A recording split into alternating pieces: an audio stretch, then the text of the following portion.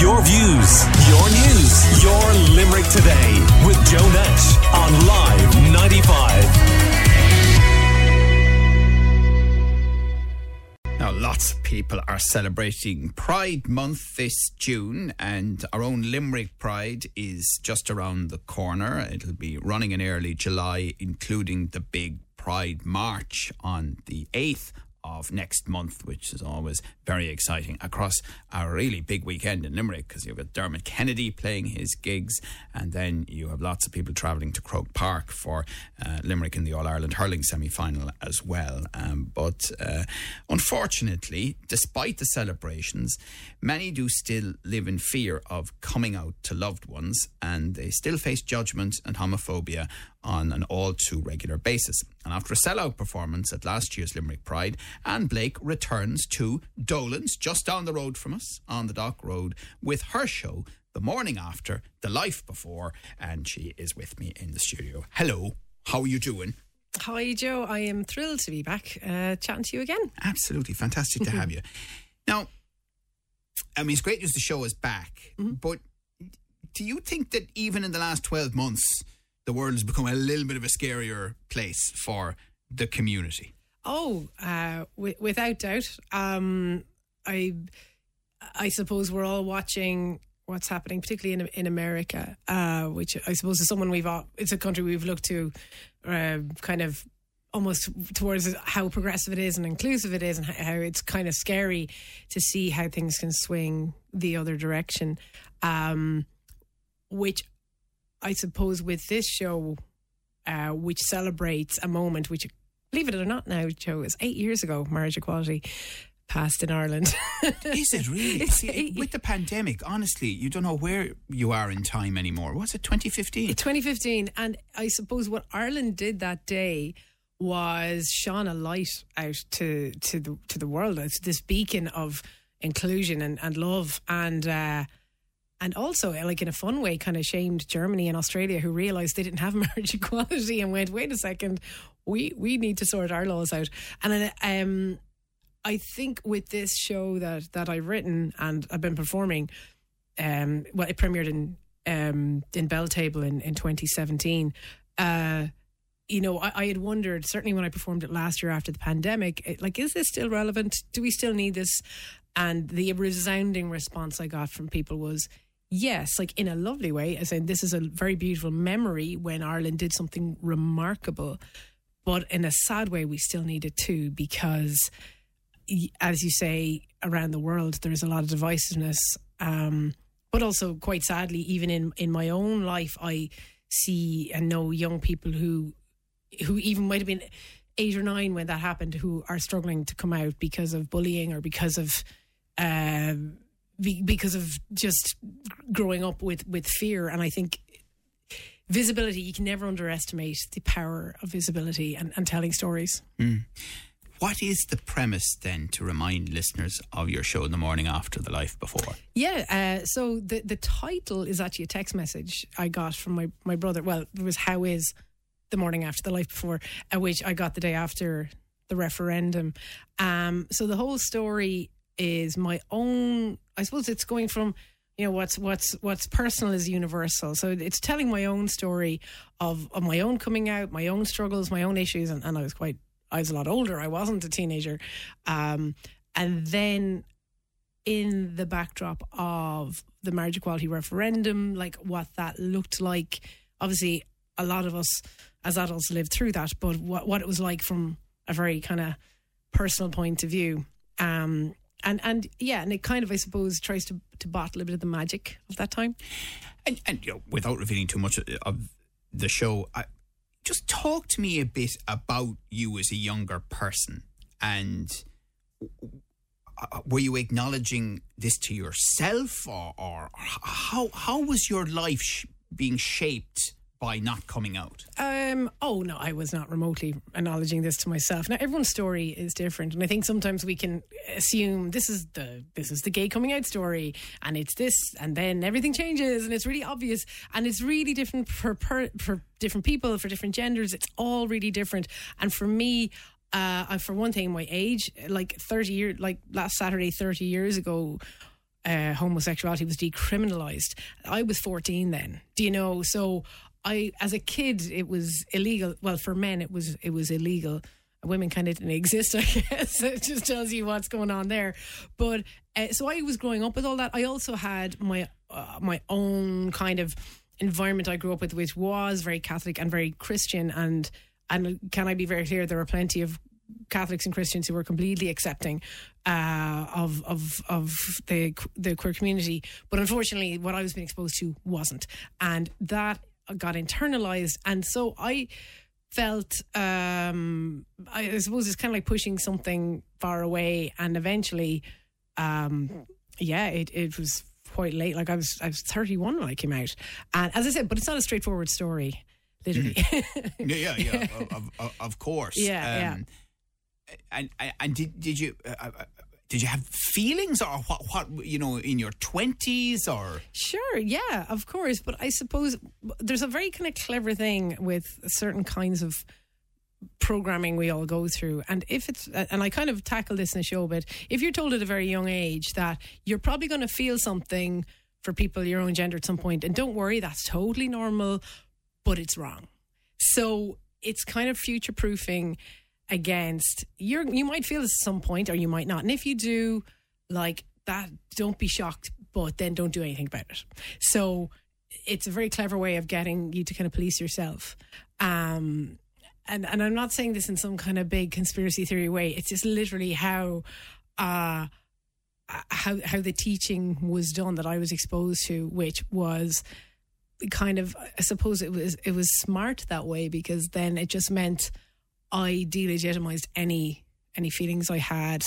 And indeed, in that era, it wasn't unusual. I mean, the decriminalisation, as you say, it was the early 90s, which a lot of younger people struggle to even believe now. And also to not underestimate, we talk about visibility, like the visibility of TV shows and that now is much clearer. But in general, when I was growing up, if there was a gay character, they often were male and they were predatory, and or they weren't a likable character, or it was something to be feared or something to be grossed out by.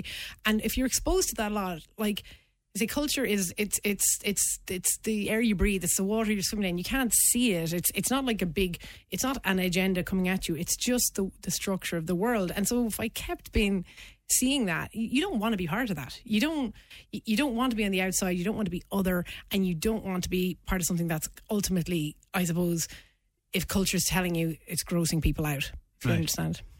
And what about love then, Anne? Was the love after you came out? Was it a part of coming out? What in your life? Falling in love? Yeah. I mean, absolutely. I met a remarkable woman called Jenny. Who we know, we've had in the studio here. Jenny Nay Hannon. Now Blake, she took my name. There you go.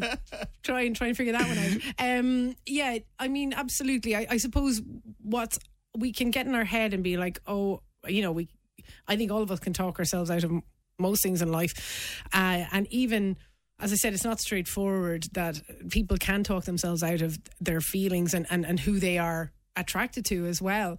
And I suppose just I was met with an amazing love that could not be denied. And what's been lovely about it since, I think, now we're together quite a while now. But as I said, spoiler, marriage equality was 8 years ago. So this, it's not a recent story in my life, but it's a pivotal one. And I think what I found is everything in my life became a lot easier. And because it had this knock-on effect, whereas I was accepting of myself, just other things work out better in life. And thankfully, we've been very lucky in our life together as well. And we're still together. So. And how much a part in your life, all of your life, has music and performing played? Oh, like since very young. So my mother was a musician, and she had us all singing together, singing Grace. It's a good way to learn singing.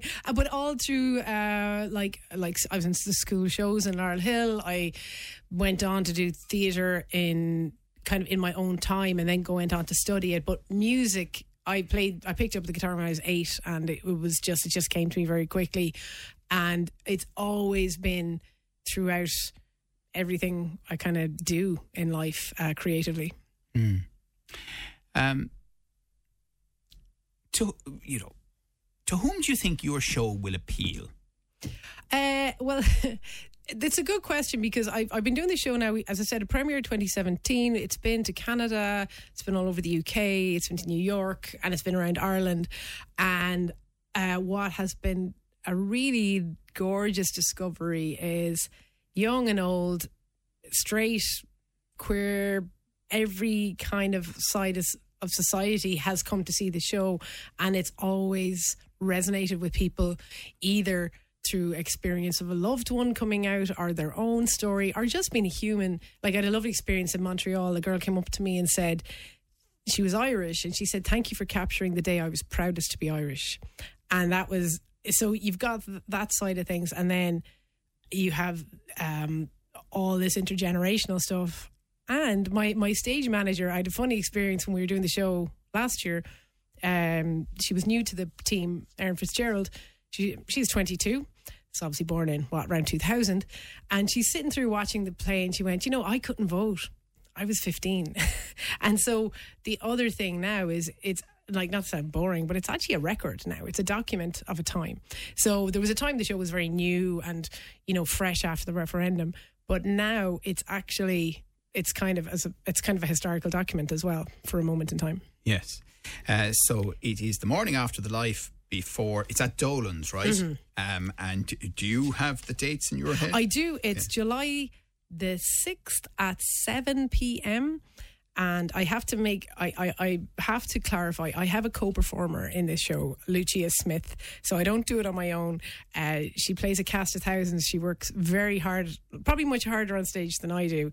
And and if she was here, she'd say, "Anne, remind them it's funny, that there's a lot of comedy in it." It's in, sometimes it's like, oh, it's a queer story, oh, it's going to be really depressing. There's a lot of humour in it, and it's just very much about life. And I suppose, as I said, it's personal. So if you think queer issues are some cerebral out there thing, no, this is about people and life. I should mention our online station, Pride Vibes, which you can get through the Live 95 app as well, celebrating Pride around the country and here in Limerick in the build up to the week. And then the 8th, as I mentioned, is the parade. And it is amazing to see how Limerick Pride has grown. It's stunning. And the city's really, really welcomed it, and I suppose we have a lovely thing with Pride in Limerick is you've got June, and then we go the first week of July, so it's kind of like 5 weeks of Pride. But yeah, it's such a lovely. I have this memory of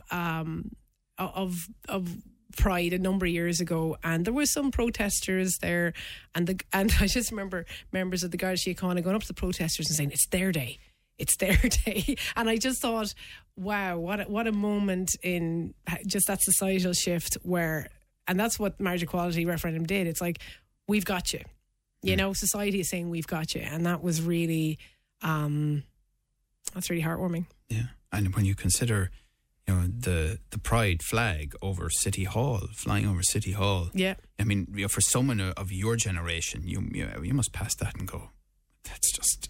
Oh, completely. Like, growing up, I'm very happy social media did not exist when I was young. I mean, the things I was saying and doing, I would have been cancelled a long time ago. We used to say all these slurs as a joke to each other, and I'm forgiving my younger self for that, because I literally didn't know any better, Yes. But it does have a knock-on effect, and as I said, like, visibility.